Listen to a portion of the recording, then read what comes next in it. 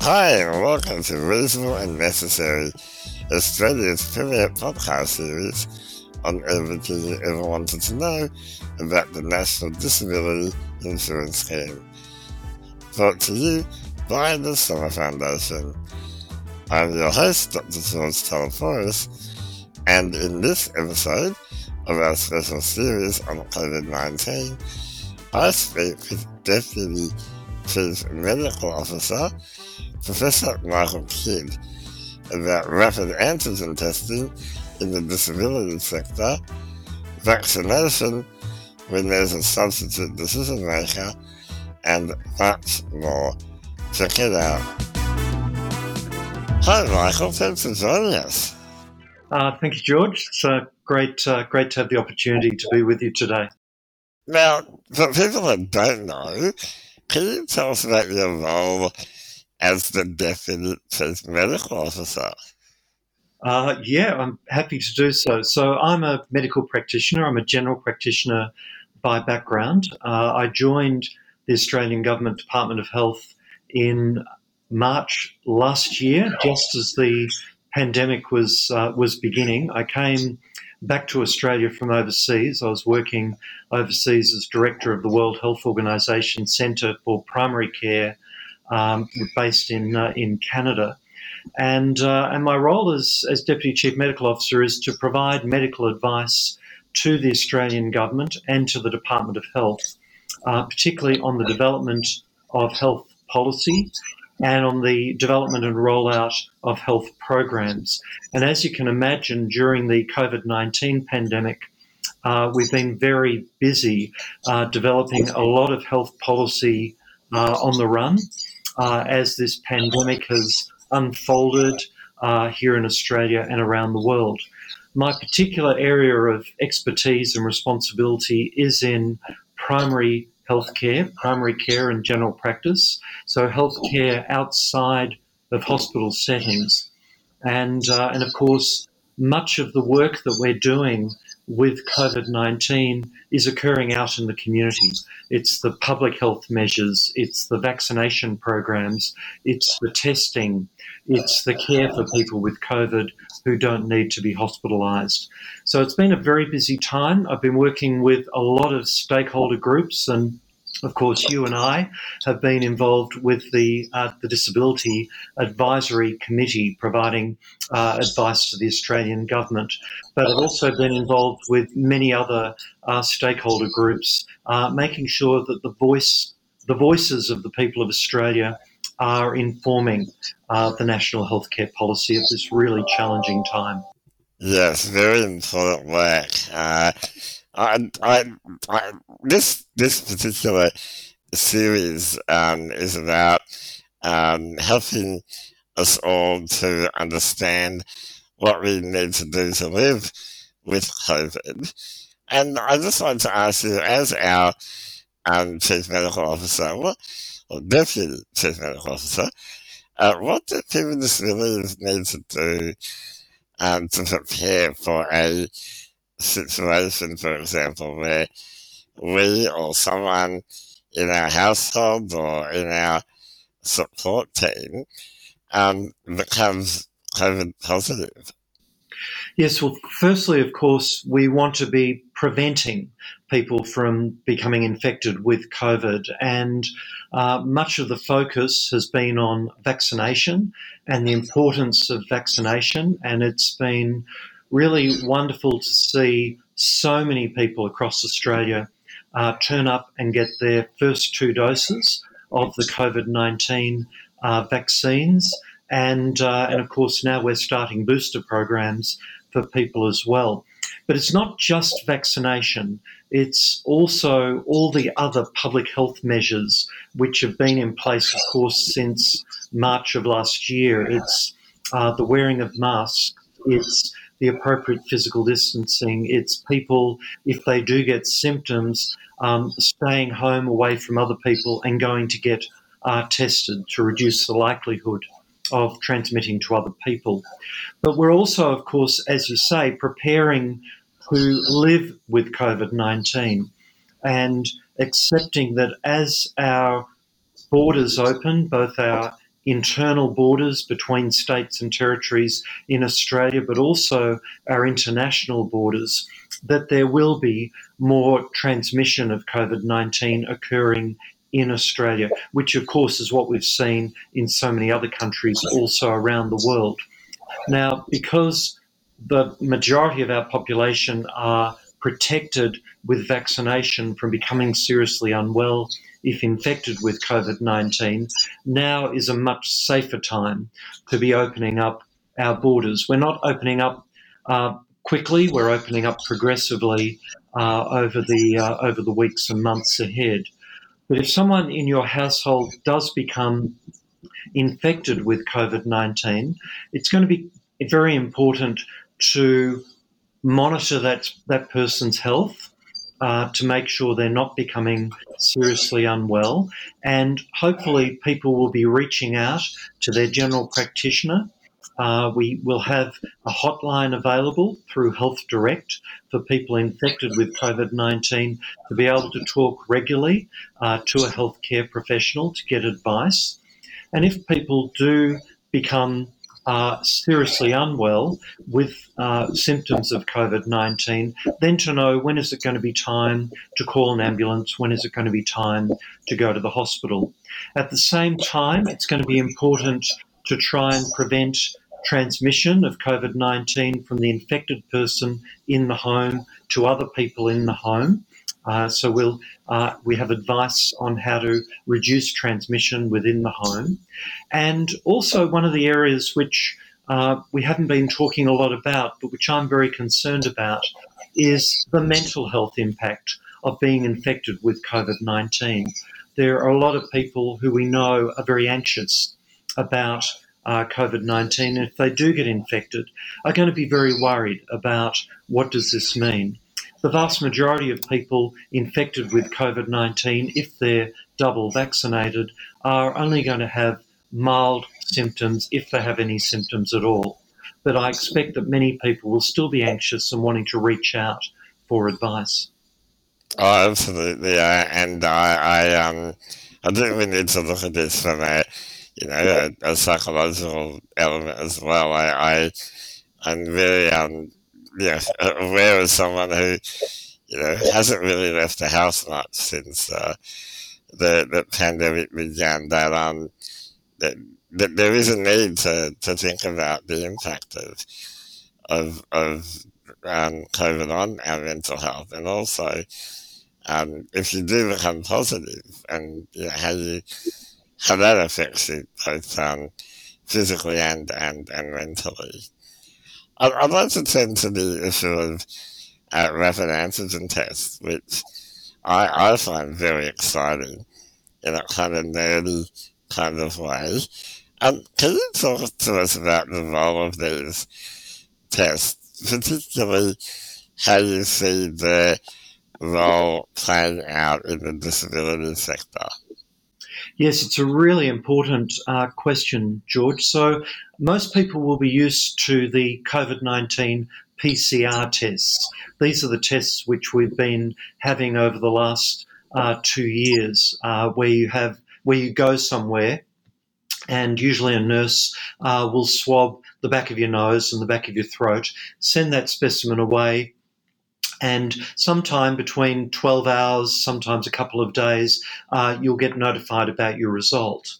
The rapid antigen tests, of course, provide a result almost straight away. And these are tests which you can do yourself at home. So there are now self-test kits which are available through chemists and through supermarkets, which people can purchase. But also there are test kits which are being done in a number of different healthcare settings, aged care settings, and in different industries, where people, before they go into a setting, can have a test done to see if they test positive or negative for COVID-19. The rapid antigen tests, they're not quite as accurate as the traditional tests that we've been using, but they're still a very valuable tool in helping to screen out someone who may be positive with COVID-19 from coming into a setting and putting people at risk.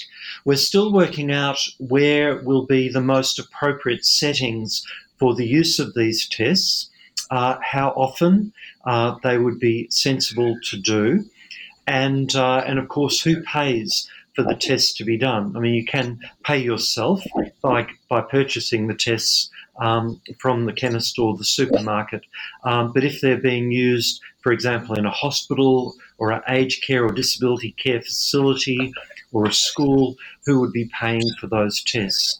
But I expect we're going to see quite a big uptake of the tests. It may be, George, that people with disability in their own homes or in a group home would like the people coming into your home each day to do a rapid antigen test before coming into the home. And of course, this is going to be important where there is significant community transmission of COVID-19 occurring in your state or in your territory. So at the moment, for example, in Victoria, where there's around 1,000 cases being diagnosed a day, there may be a good argument for the people coming into your home to do a rapid antigen test each day, or if they're coming in each day, every 2 or 3 days. And of course, if someone has a positive rapid antigen test, then they should not come into the facility or into your home. They should go home. They should get a formal PCR test to confirm whether or not they have COVID-19. So I started doing rapid antigen testing with my support workers, and I've done a bit of research, and I've said do it every 3 days because I understand that that's a good number of days. And I then think to myself, if I'm double vaccinated, I'm actually triple vaccinated now, but if they're all double vaccinated, if the rapid antigen tests, show that there's a negative result, then it really does put my mind at ease, which has been part of the problem that I'm constantly stressing out about it because I live in Victoria where, we love COVID down here. But does that mean that I can be more relaxed when it comes to social distancing or the use of masks? I mean, what do we do when we come to a point where there's, different kinds of things that are available to us? Do we keep doing all of them, or can we get a bit more relaxed? Look, I think at the moment we're in a transition phase with COVID-19.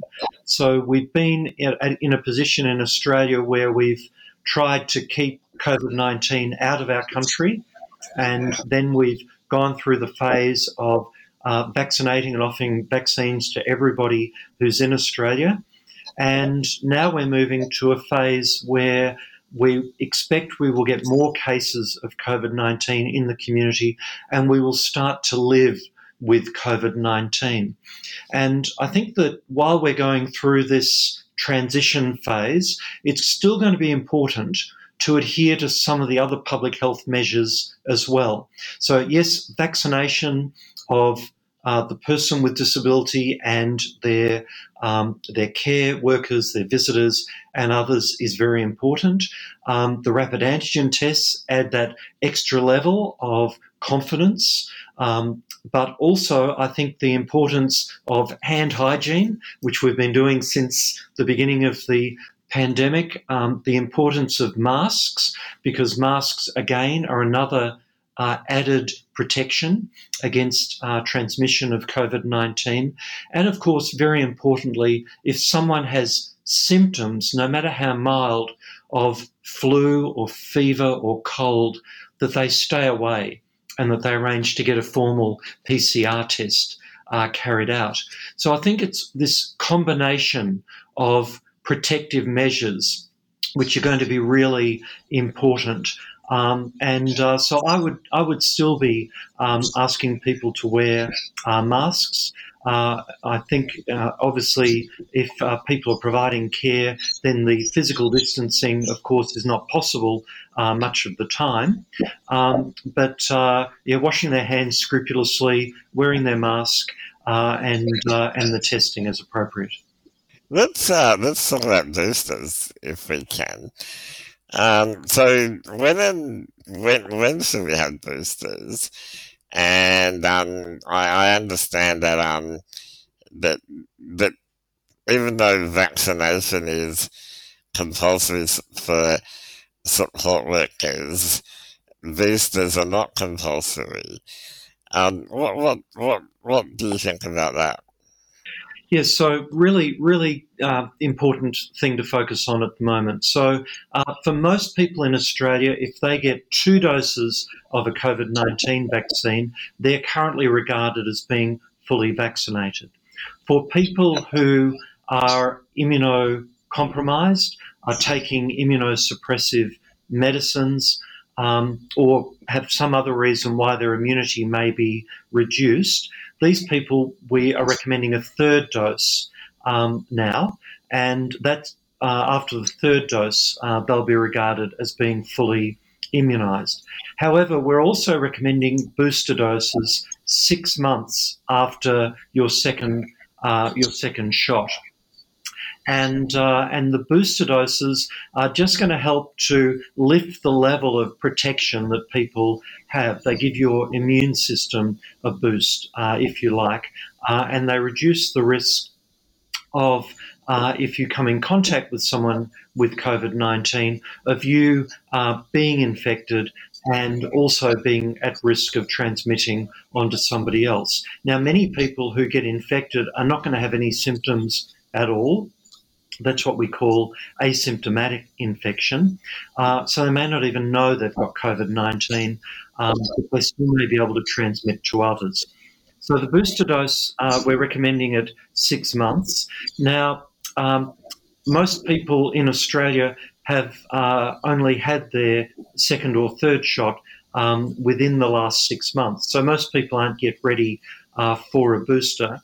But as that 6 month point comes, then we're recommending that people get a booster dose. At the moment, there's no mandates for people to get a booster. What we're doing is we're following the research here in Australia, but also around the world, around the benefits of the booster doses. There are a couple of countries which are starting to look at mandating boosters. Israel is one country. Israel is a few months ahead of Australia when it comes to its vaccine rollout. So we're following very closely the research and the evidence to see whether there might be a case for mandating booster doses in some situations. At the moment, we don't have the evidence to support that, but we're keeping a very close eye on that. Of course, one of the things, George, which has been confusing during the COVID-19 pandemic is that our advice has changed over time as we've learned more and more about COVID-19. And so it may well be that the advice which we're presenting today changes as the evidence base changes over the months ahead. Yes, it certainly has been one of those things where we learn more and more as time goes on. And as someone who's had my booster, I'm encouraging other people to do the same. I felt very relieved when I had my booster. I felt like I was, had extra super immunity as a result of it. So I encourage others to do so. And I also, said to my support workers that, put in your diary, work out when your 6 months, is up and book it in because it's good for you and for the people around you that you work with. Professor, I'd like to ask you about a issue that concerns myself and other advocates greatly, and that's that there are people who have substitute decision makers who make decisions for them about their health. And for some people, their subsequent decision makers are deciding not to consent to vaccination. Are you aware of this issue? Yes, I am, and I'm like you, George. I'm very concerned where people are making decisions for other people that may be contrary to the best interests of that person. Clearly, there are legal and ethical and human rights issues here at play, but as a doctor, what I'd like to see happen here is, often there are reasons why someone won't consent to vaccination, and sometimes sitting down with a trusted GP or trusted nurse or talking to your local pharmacist can help to get to the core of why someone is not supporting vaccination and help them to address the concerns they might have and then reach the point where consent for vaccination is provided. I also think, obviously, this is a decision which people who may have decision-making authority need to be making in consultation with the person with disability. So I hope that those discussions are taking place as well. Yeah, I think it's very important, but I also think that as the deputy CMO, it's really valuable to hear from you about the importance of listening to the science, right? Yes, absolutely. And look, we know these vaccines are very effective at preventing people from becoming seriously unwell and at risk of losing their lives from COVID-19. And of course, we know also that many people who have chronic health conditions, which of course includes many people with disability, um, people are at increased risk of becoming seriously unwell. So we need to be doing everything we can to protect people from COVID-19. So I really encourage, if people have questions about vaccinations, about the safety of the vaccinations, to talk to your trusted GP, talk to your pharmacist, talk to the nurse at your local practice, and talk through the issues. And what we find is that often, if people have that conversation, then they reach a point of being comfortable about having the vaccination themselves and of consenting to their loved one to have the vaccination. Yeah, just one other aspect of this. What advice do you have for the sector, the people who work alongside families where there's this vaccine hesitancy? Because often I'm hearing of providers who are really, struggling to put that message forward. Do you have any words of advice for them? Yes, look, what we've been doing, we've had a number of providers who've told us how distressed their staff are when people who they're providing care to have not been vaccinated and protected, and that's especially in places where we currently have community transmission, like in Melbourne and Sydney, but also in other parts of the country where we expect we're going to have community transmission over the weeks and months ahead. One of the things which providers have done is to have meetings, so family meetings where you bring in someone, the local general practitioner, local pharmacist, someone who's trusted by the members of the community to talk about vaccination and to address the questions that people might have. And often we've seen after these meetings where people have been able to air their concerns and to hear from a trusted healthcare professional that people have then consented and we've been able to proceed with the vaccinations. Information sharing, communication, listening to trusted voices, these are all important ways of helping to address the concerns which people may have. Yeah, that's very important. Before we go, I want to ask you a bit of a question that's been on my mind lately. I've been in this situation where, having been in the pandemic in Victoria, where we've had mandated masks and a lot of community transmission. Do you think that in 12 months' time that we're going to be back to a relatively normal life? What do you predict for the next 12 months? For the next 12 months. So obviously, over the next 12 months, we still have about 15 to 20% of the population aged 12 and above who haven't yet been vaccinated. And obviously, we'd like to see all those people be vaccinated and protected as well. We're going to have the boosters rolling out, of course, and just like you, I'm very keen to see people get their booster vaccine 6 months or so after they've had their second shot.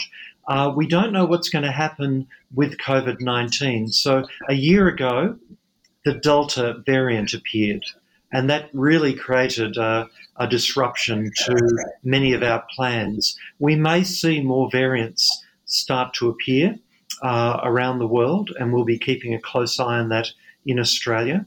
I'm worried about next winter in Australia. I think it's going to be very important that we have a strong campaign to get people immunised against influenza next April and May, because we might have a serious influenza outbreak next winter. We haven't had influenza for the last 2 winters in Australia, but with things opening up around the world and in Australia, that could be a risk as well. So I think that I'm going to still be busy in my job over the next 12 months because we're still going to have lots of public health challenges. Our knowledge is going to continue to grow around COVID-19. And of course, we're going to have people who do get infected with COVID-19 in Australia and become seriously unwell. So our healthcare system is going to be under some pressure over that time. At the same time, we know that we're going to have people presenting with mental health problems and concerns related to the disruption in our lives over the last 2 years. And we have some catch-up to do because there's lots of people who have not been able to have investigations, operations, appointments with their dentist, with their specialist doctor and with others. So there's going to be a real catch-up in our healthcare services over the next 12 months. So it's going to be a busy time, George.